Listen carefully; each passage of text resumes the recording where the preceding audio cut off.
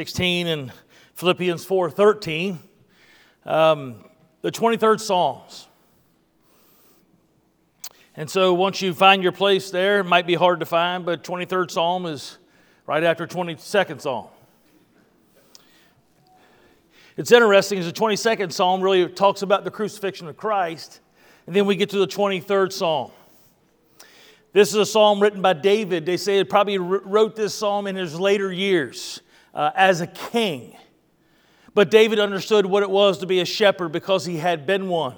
Matter of fact, it was out of the field that he was called to his house when Samuel was there, knowing that God had chosen a king from the household of Jesse. And he went through he put all the other brothers from the oldest all the way down and passed all of his brothers. And Samuel's like, no. He's like, you got him? Well, we got one out in the field. He was the youngest, made to be out in the field. And so they called him in, and Samuel knew that was the one that God had chosen. And so he understands what it is to be a shepherd. He understands what it's like as far as sheep, what they need out of a shepherd. And so this is David in his wise king years reflecting back and looking at all that God had done, and he wrote this beautiful psalm. And so Psalms 23 starts with, "The Lord is my shepherd, I shall not want. He makes me to lie down in green pastures. He leads me beside still waters. He restores my soul. He leads me in the paths of righteousness for His name's sake. Even though I walk through the valley of the shadow of death, I will fear no evil, for You are with me. Your rod and Your staff, they comfort me. You prepare a table before me in the presence of mine enemies, and You anoint my head with oil. My cup overflows. Surely goodness and mercy shall follow me all the days of my life, and I shall dwell in the house of the Lord forever." Let's pray. Father, we love You. And Lord, we just thank You for this day. God, we just ask You, Lord, now to help us, Lord, to have our minds set firmly on You. Lord, we know that the devil has tried to distract us, Lord, and just tempt us for our minds to go away from that which You have called us to today. So God, we just pray, Lord, that You would just help us, Lord, to have our minds and our hearts fixed, Lord, on hearing Your word.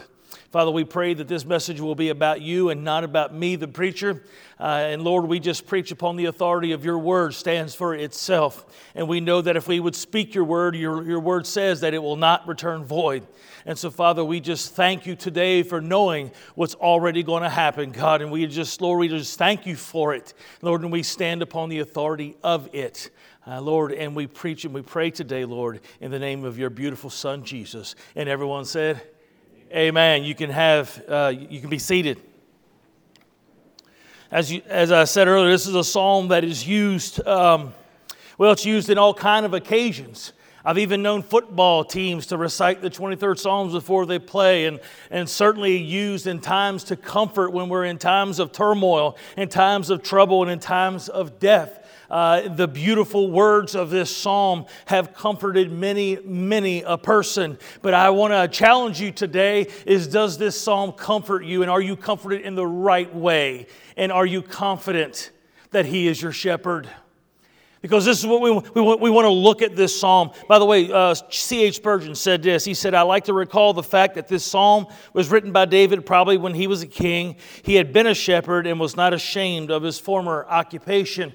You know what's interesting about, we see this beautiful psalm that is set on "The Lord is my shepherd." Realizing though, remember when we get close to Christmas time, we start talking about the birth of our Savior. And we know that the heavenly host came down and made its proclamation that the king had arrived, amen, to the shepherds who were out in the field. Those shepherds, they were not allowed to testify in court, and they were considered the lowest of the low. But here we see that the Lord is our shepherd, amen. It's not about what men think about God, it's who God says He is, amen, that matters today.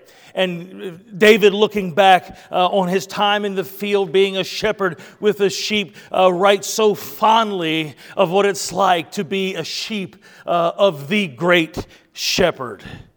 In the first line, we see the most important line of the entire psalm.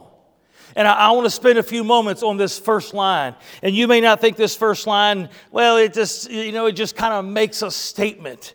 But this first line is so important because if this first line is not true according to the Scriptures, as the Scriptures write, if the first line is not true for your life, then throw away the rest of the psalm because it is no good to you. It is not any value of you, and it should not bring you comfort. And if you are comforted in it, it is a false hope and a false comfort because, listen, if the Lord is not your shepherd, amen, then the rest of it does not apply to you. Amen.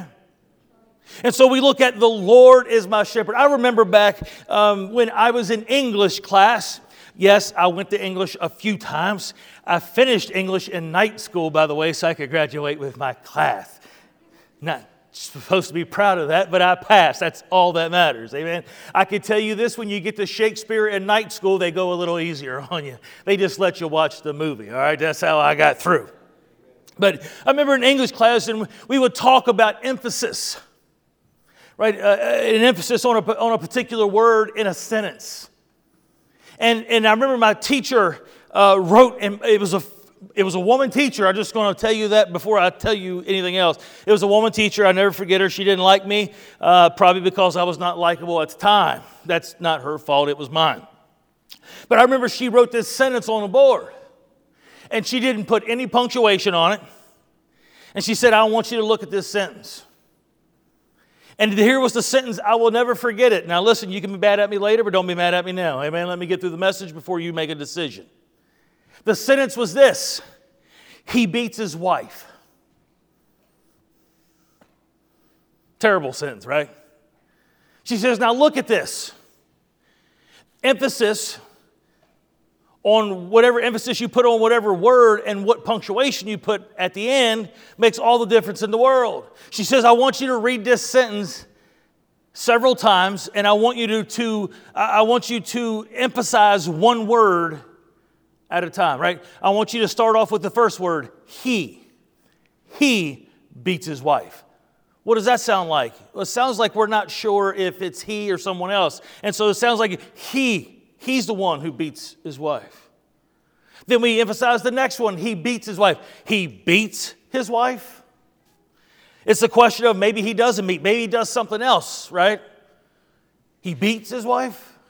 And then the next one was he beats his wife. Now it sounds like a question of maybe he beats wives, but not just his. Maybe he beats somebody else's, right? Or he beats his wife.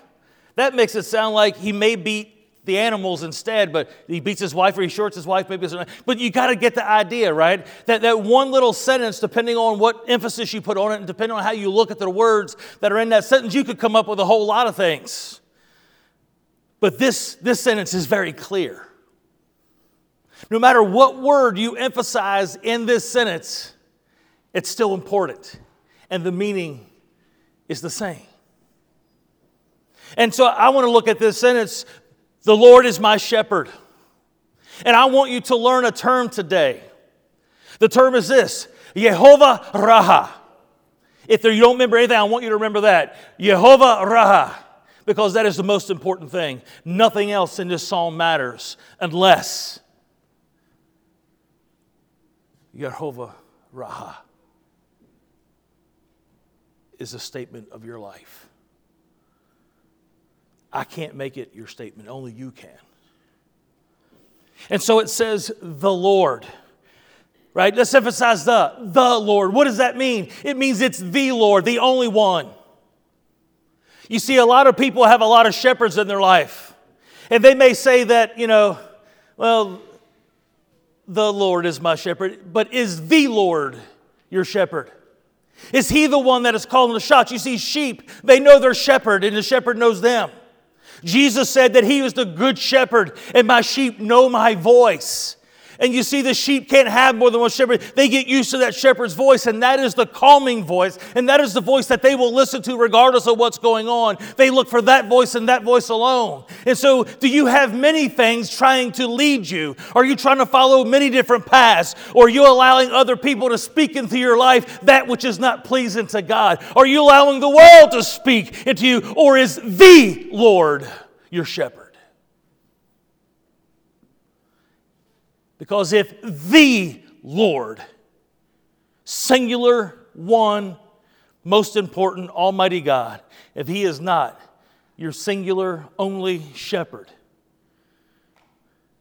then the rest of this psalm is not true for you. Then we say the Lord. Now, if you notice here, the Lord is in all caps. You ever wonder why that is? The Lord is in all caps. You don't always see that. Sometimes you'll see the Lord with a capital L and then lowercase letters, O-R-D.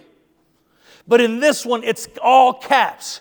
L-O-R-D in all caps. I don't know if you know what that means, but let me explain it to you. I was going to explain it anyway, by the way. It didn't matter whether you knew it or not. Anyhow, I was going to explain it.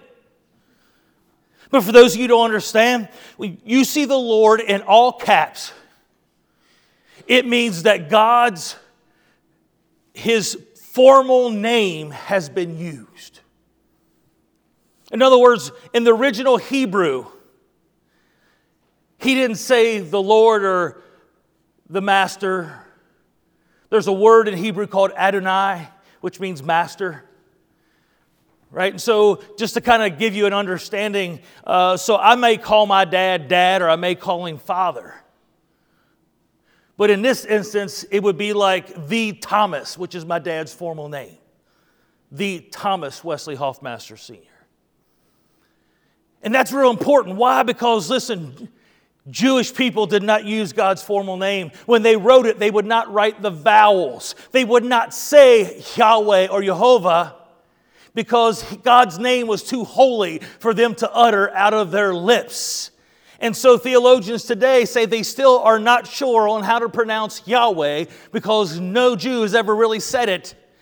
And is not in the practice of saying it, because they still hold His name as holy. Amen. I wish we went back to that. Amen. I wish God's name is holy across our land as well, because His name gets to use in a lot of ways, and most of them are not holy. But this is His formal name, so therefore there is no way to get this confused with any other name. This is the Yahweh,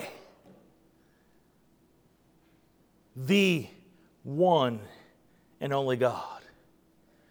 Now, if they were to use the word Adonai, it still may refer to God as Lord, but that would just be a capital L, then in lowercase O-R-D. That means when they say Adonai, it's referring to God. If you see lowercase Lord, all lowercase, that's still Adonai, but they're using it not for God, but for someone else. So it'd be like me using Father for my dad, Thomas Hoffmaster I, or using the difference of using Father in reference to my dad, or Father in reference to my holy, almighty God, Father.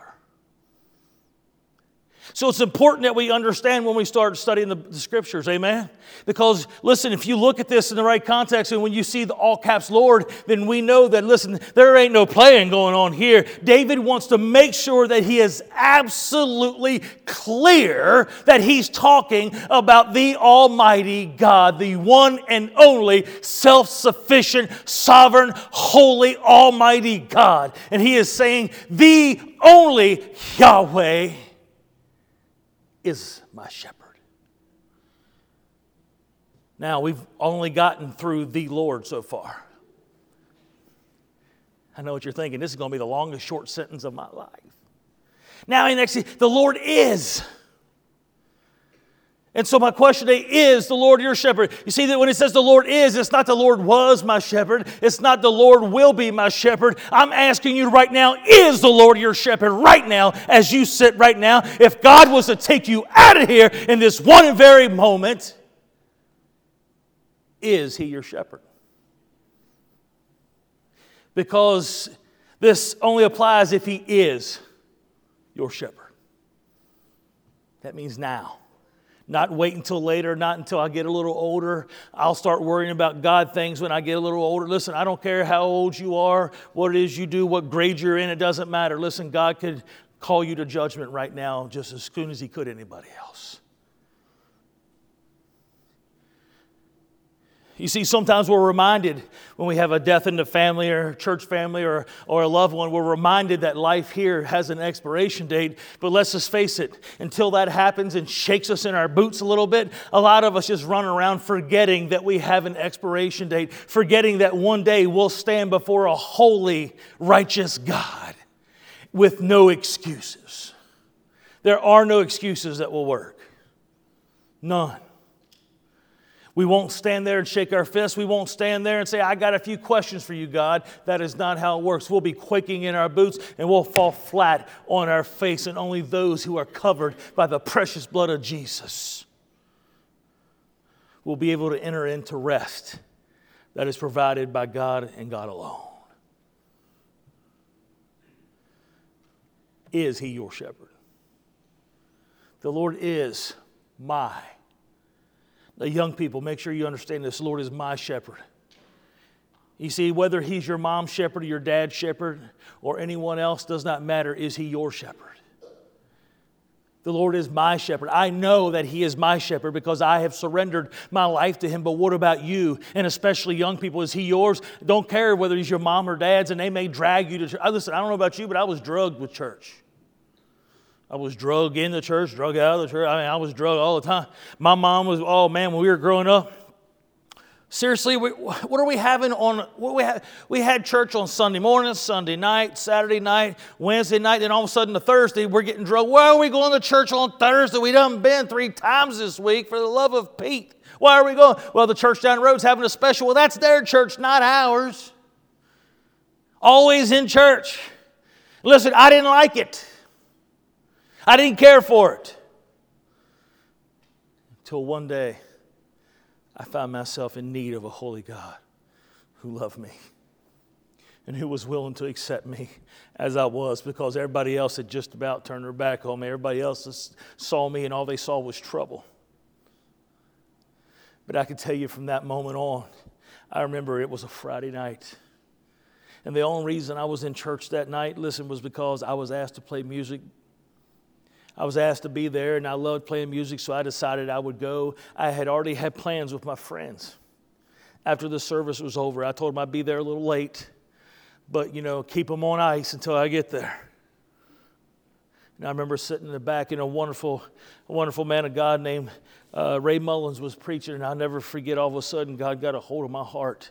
He says, listen, I know you've been walking through these doors to play music and for everything else, but listen, when will you walk through for me? Because I'm telling you, destruction is headed for you, and it is headed, I'm talking at top speed, and it's going to completely run you over unless you surrender your life.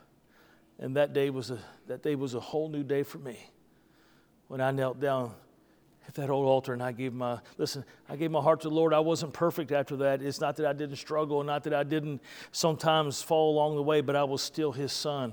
But listen, that night I settled it with the Lord, amen, and He became my shepherd. And so especially young people, I don't care whether your mom or dad serves Him. What about you?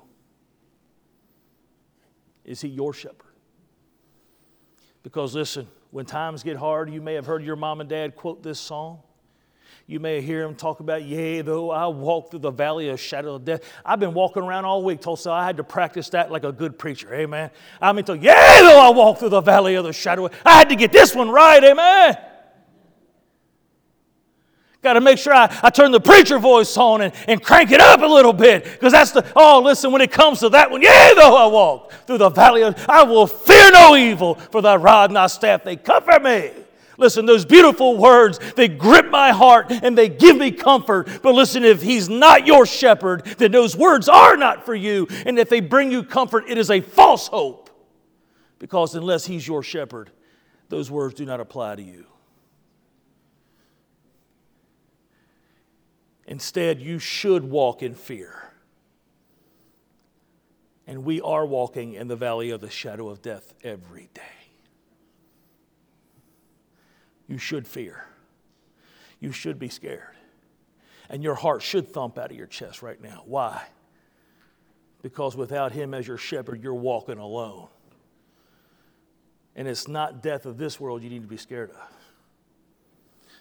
It's the death that God talked about all the way back in the garden. He told them, you eat of this tree, surely this day you will die. And if God comes back or calls you out of this world without the Lord being your shepherd, then I can guarantee you will stand before Him uncovered. And therefore, you will pay with your eternal life the ultimate destruction and annihilation.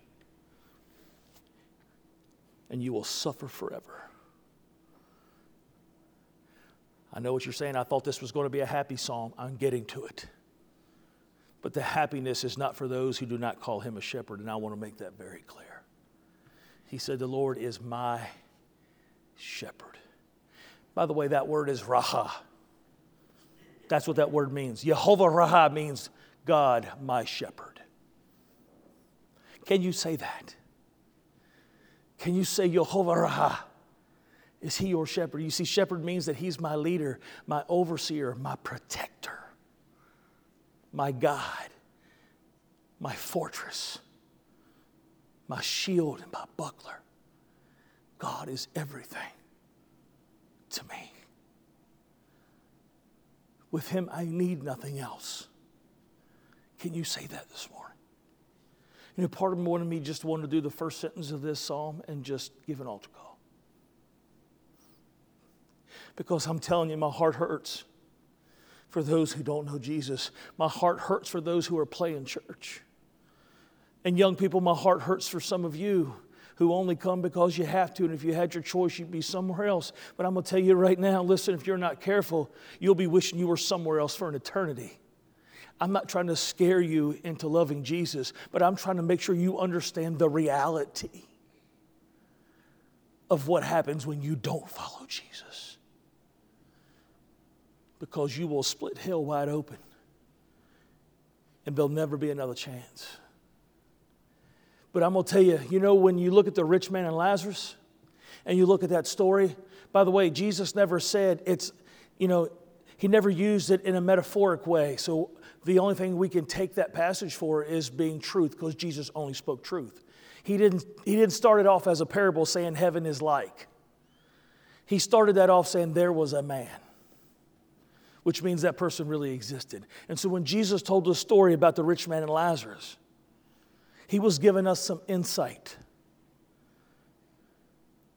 And when the rich man opened his eyes in hell, you do realize that he had his remembrance.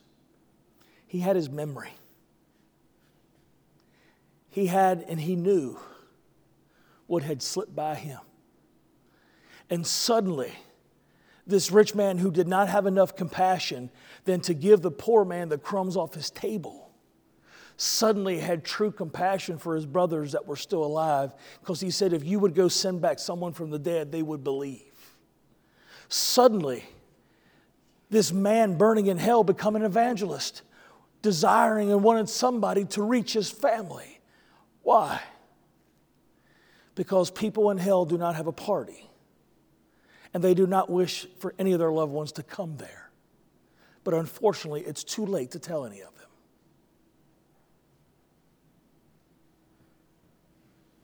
It's important you understand that this morning.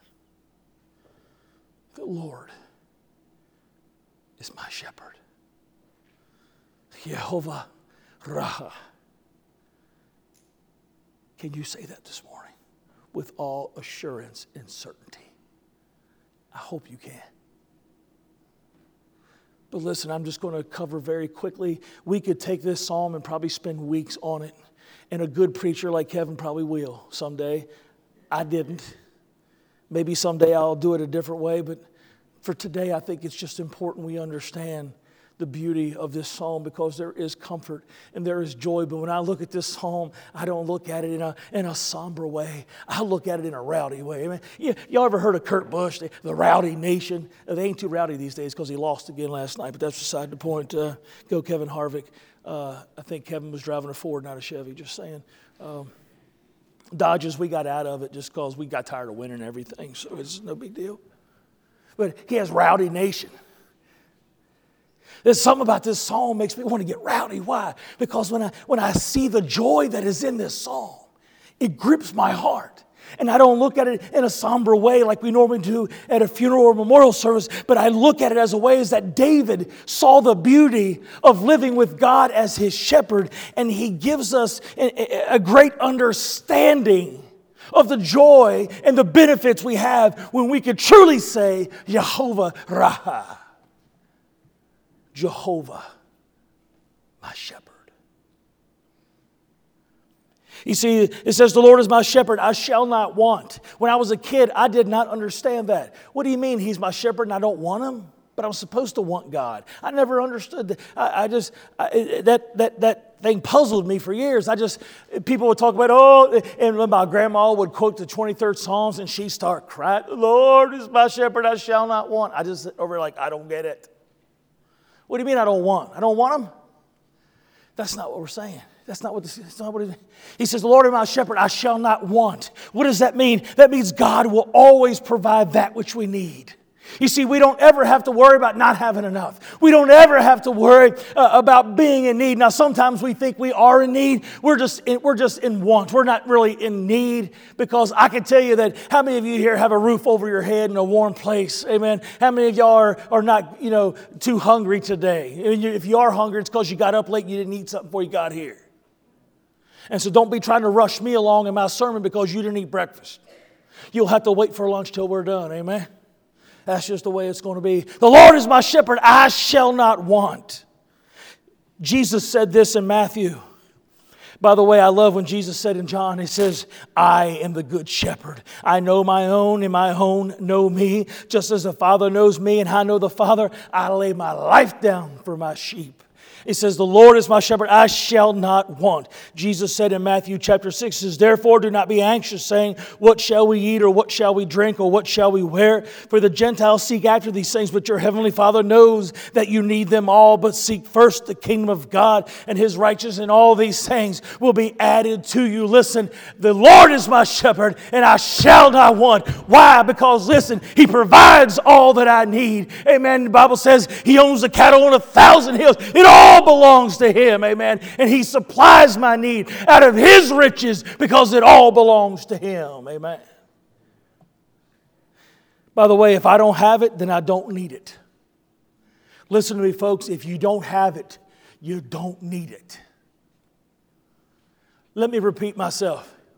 If you don't have it, then you don't need it. Because the Lord will supply your need, amen.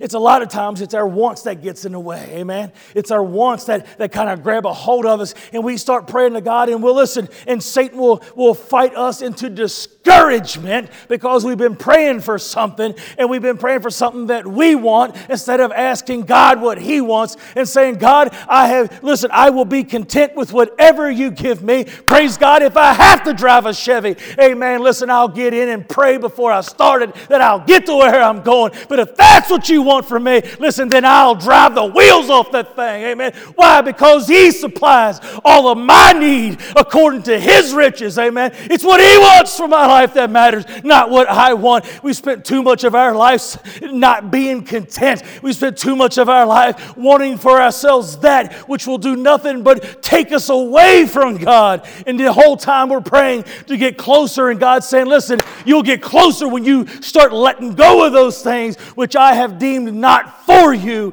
and start being content in me. I shall not want. Amen. The Lord is my shepherd. I shall not want. He meets my needs.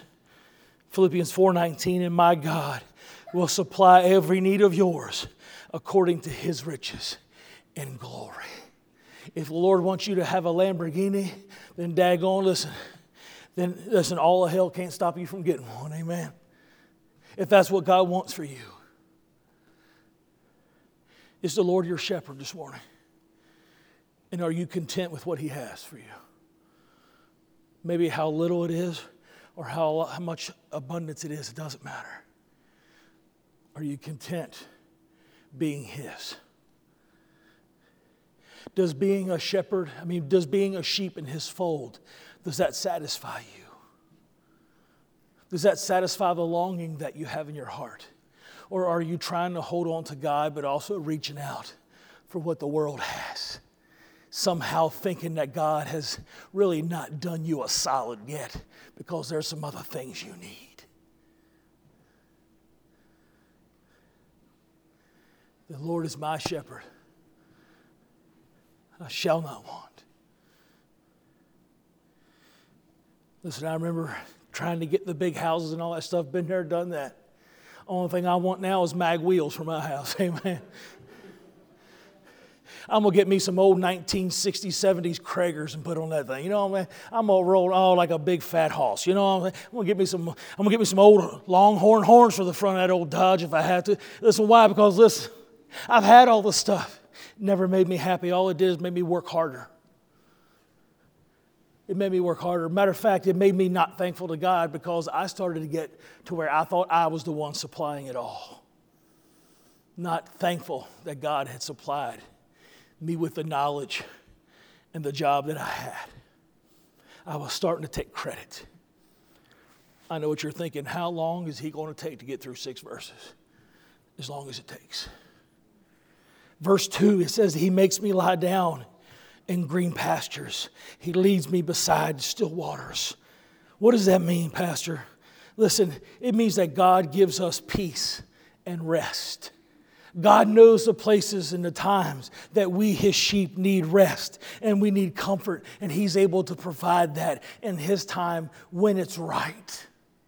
He will supply us rest. Well, Pastor, I don't know about that. Listen, I promise you, in the right time, he will provide you rest. He actually, listen, the first invitation we see from Jesus, calling people into himself, is found in Matthew chapter 11.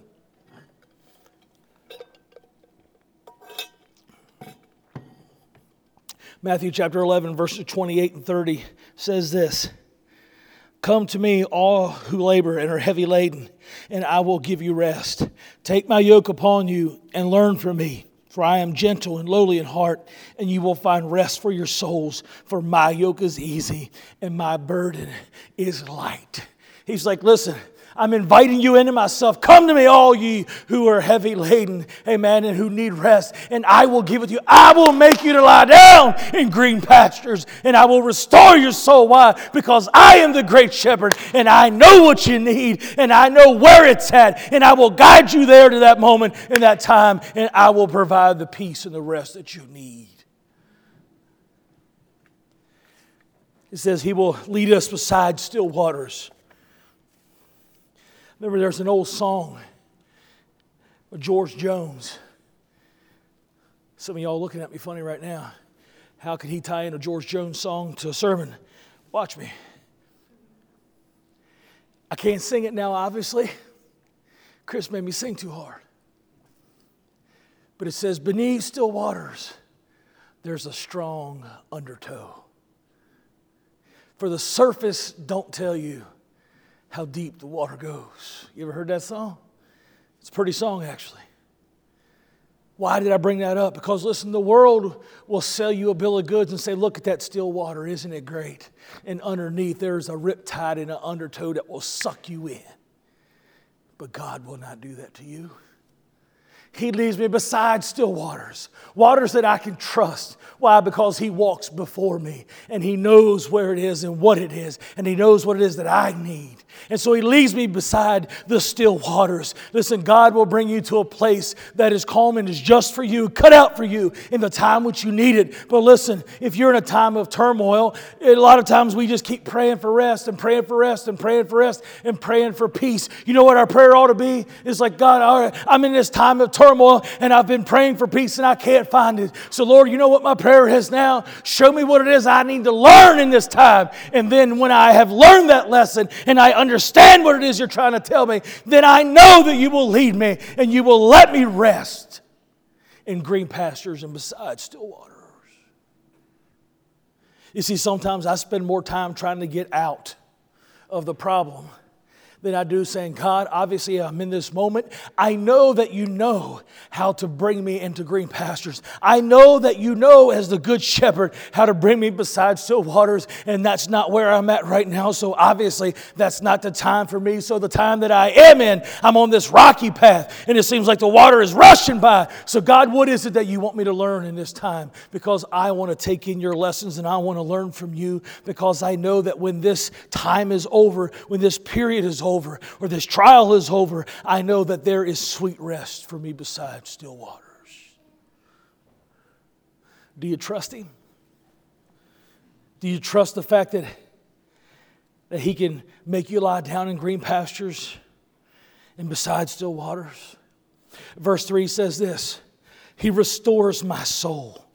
He leads me in the paths of righteousness for His name's sake. Now listen, this is where I start to turn the thing up a notch. Amen. I've already starting to get rowdy, but this is where rowdy times 2 comes in, because there is something so special in this verse 3. First off, He restores my soul. How does He restore me? Because He makes me lie down in green pastures, and because He leads me beside the still waters. Amen. At the time when God says it's right, He will lead you in those places. Amen. And in those moments when I'm in the green pastures, amen, when I'm in the still waters, listen, He restores my soul, and I can trust Him for today. But He goes on, Father, and He says this. He said, but He leads me in paths of righteousness for His name's sake. I don't know about you, but that wets my whistle. Amen. Listen, it cranks up some air to my fire. Why? Because I know that God is not leading me because I deserve it. Amen. He's not leading you because you deserve it. I can trust God today that He's leading me in paths of righteousness, not because I deserve it, not because I in some ways that I've even desired it at times, but He will lead me in paths of righteousness for His name's sake. Amen. Because of His great name. It's not for me. And you can rest today knowing that God is never going to lead me astray, because it's His name that is at stake, not mine. Amen.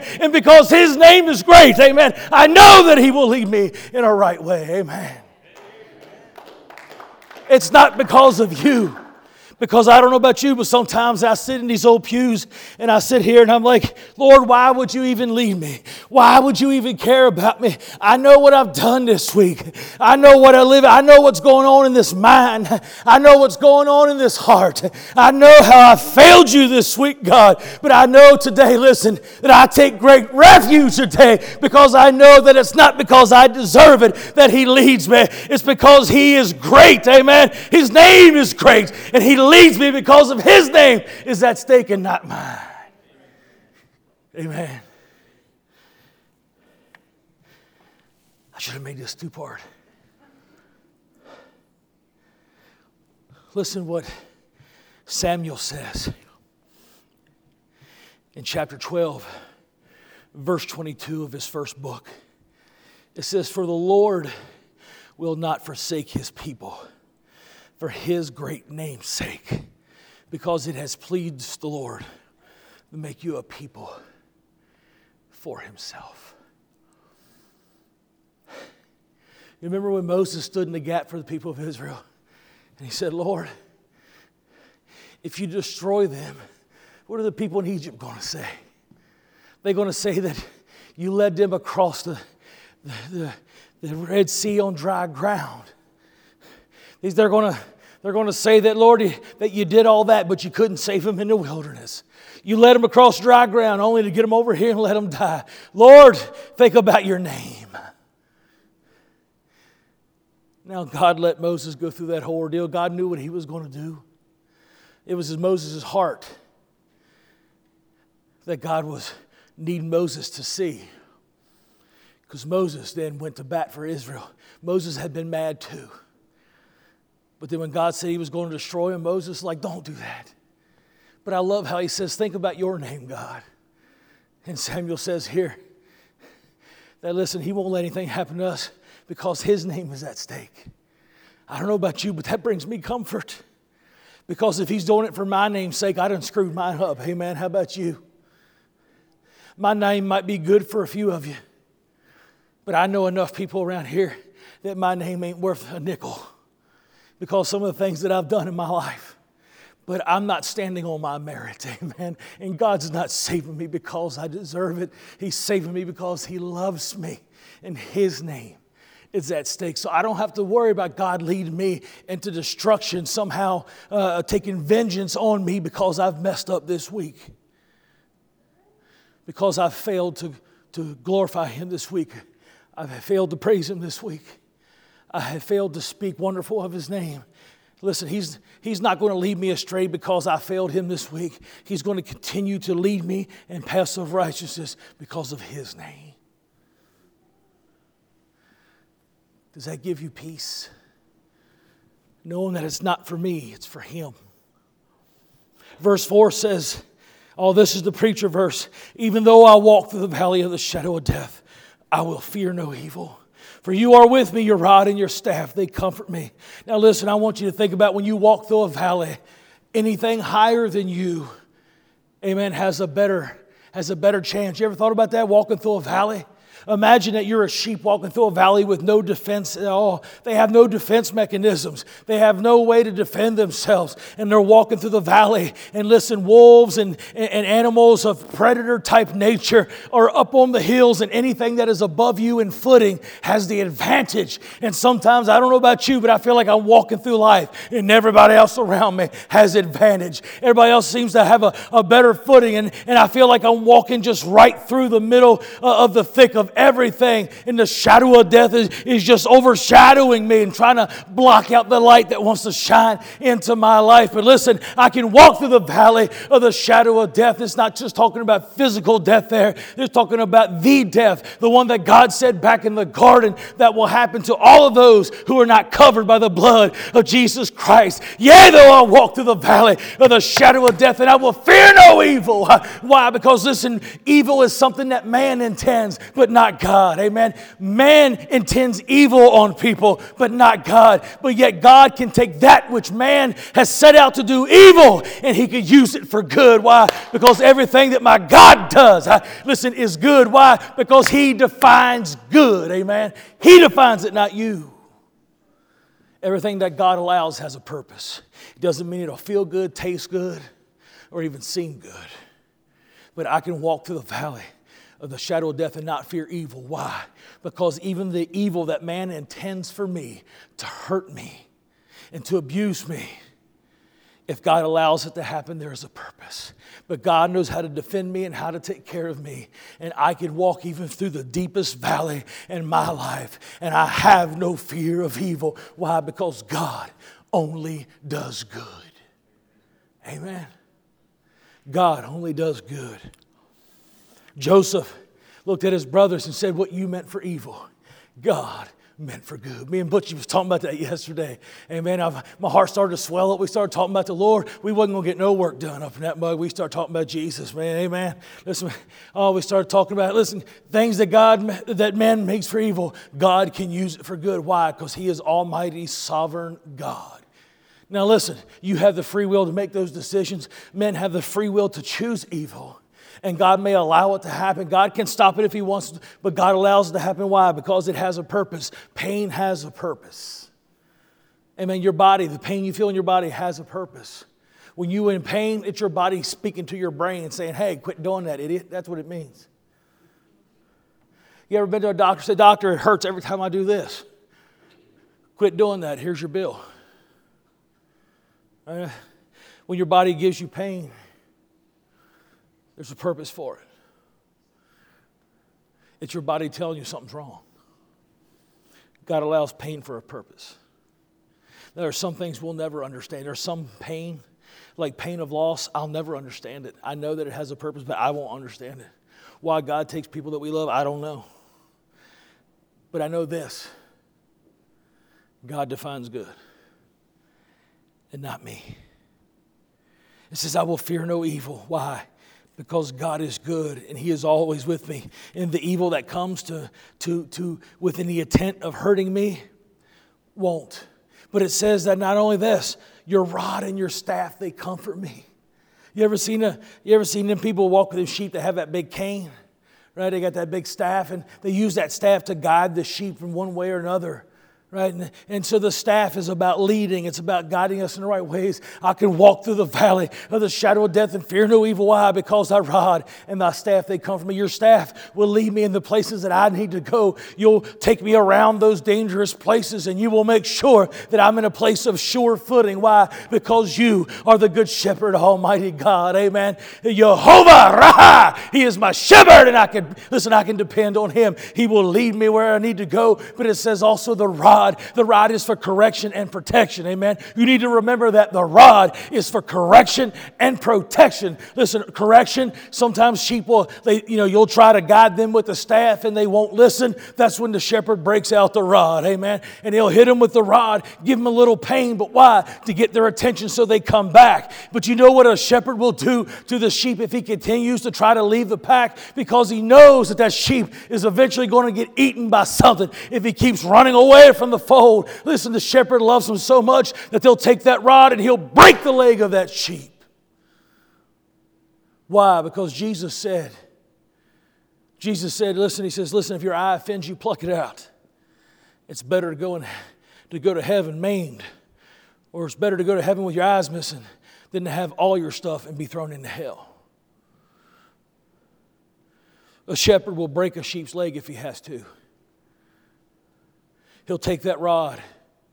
And the rod is usually, they'll find a tree somewhere out in a pasture, a small tree, about yay big around, and they'll pull it up by the roots, and they'll kind of take a rock and they'll grind the roots off and kind of make it into like a root ball, and it has some substance to it. And they'll carry that rod and they practice throwing it.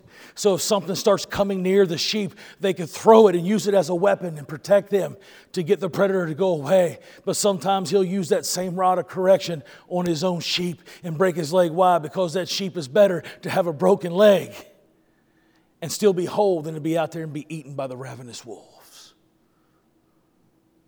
God loves you that much. We live in a time now where we don't want our kids to experience any pain whatsoever, whether it be physical, emotional, you name it. We got to give trophies to everybody. Participation trophy. I can remember back when we got cut off the team. Y'all remember that? You remember back when not everybody made the team? Millville Giants, I will never forget it. I got cut because they said I wasn't no good at baseball. It hurt. It was my uncle that cut me. You know it's bad when family won't even keep you on the team. I'm like, can't you just let me sit the bench and wear one of them trucker hats with a G on it? Now now the kids get uniforms that look like the pros. We wore blue jeans. You're lucky if you had a pair of cleats. Most people didn't. And you regular old blue jeans, and you had a T-shirt that had a G on it and a trucker hat that had a G on it. And that's all you had. There was always that little person on the team whose hat was on that last, pull it all the way in, that last little notch on the back, and his whole hat would be all folded up back there and taped so it didn't fall apart. And then you had big-headed people like me where they ordered a kid's hat, but I didn't have a kid head.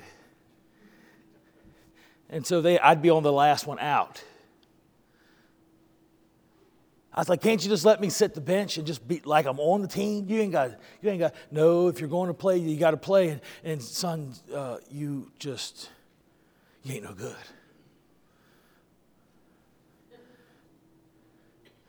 I'm glad y'all get pleasure out of my pain. It hurt. I'm still kind of sore over it a little bit. When your uncle cuts you, it's bad, ain't it? It's bad. But you know what? The best thing ever happened to me, you know why? I did not attempt baseball again. Why? Because I was terrible at it.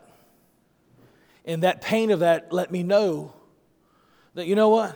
Baseball wasn't for me. Maybe there was something else I could do, and that's when I really got into music. Ain't you thankful? But then later on, I decided to break out my baseball skills again when we decided to have a church softball team.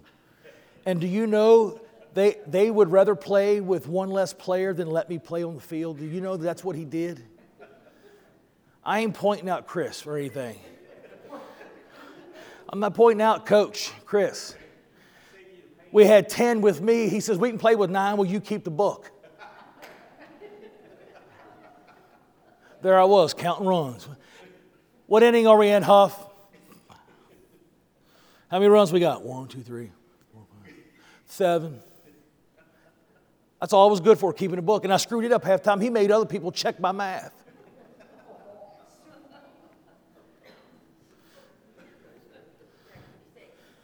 So that was the Lord telling me again, son, didn't you learn enough from the Millville Giants?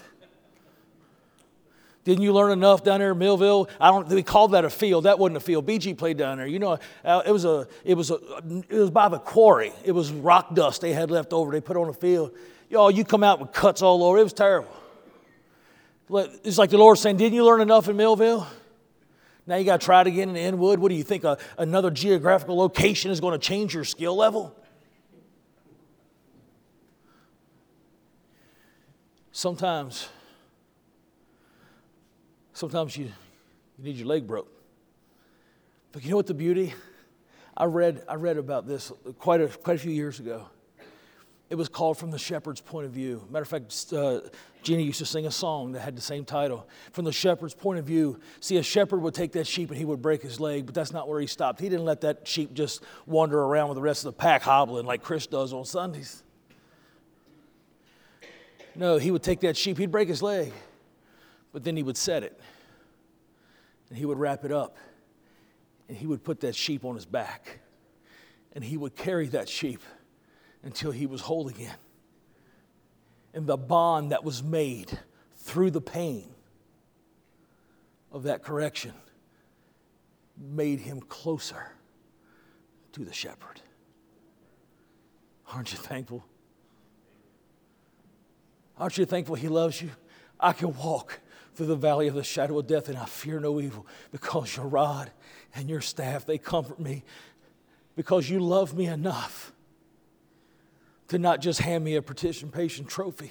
You love me enough to tell me the truth and even inflict pain on me when necessary, because my soul is worth more than a bum leg. Amen. And sometimes God reminds me that my soul is worth more than a bum neck and a bum spine. He loves me more than that. He loves me enough to listen to my crying, my complaining, and all the while saying, my grace is sufficient for you, Huff. I know you think you can't go another day. I know you think that you just can't stand just another week. You can't stand another day or another hour of the pain. But listen, Huff, my grace is sufficient for you. It was sufficient for Paul. It'll be sufficient for you. I may have to hobble a little bit, but listen, the time that I spend with the shepherd because of the pain, listen, is worth all the more than anything that I could gain out of this world. Why? Because he keeps me close to him. And if pain is the way he does it, then listen, then I want to be close to him regardless. We're almost done. Verse 5. It says, you prepare a table before me in the presence of mine enemies. You anoint my head with oil, and my cup overflows. Look at this. You prepare a table for me in the presence of my enemies. I know time's getting away from us, and I thought about not showing this, but I want to show you a video.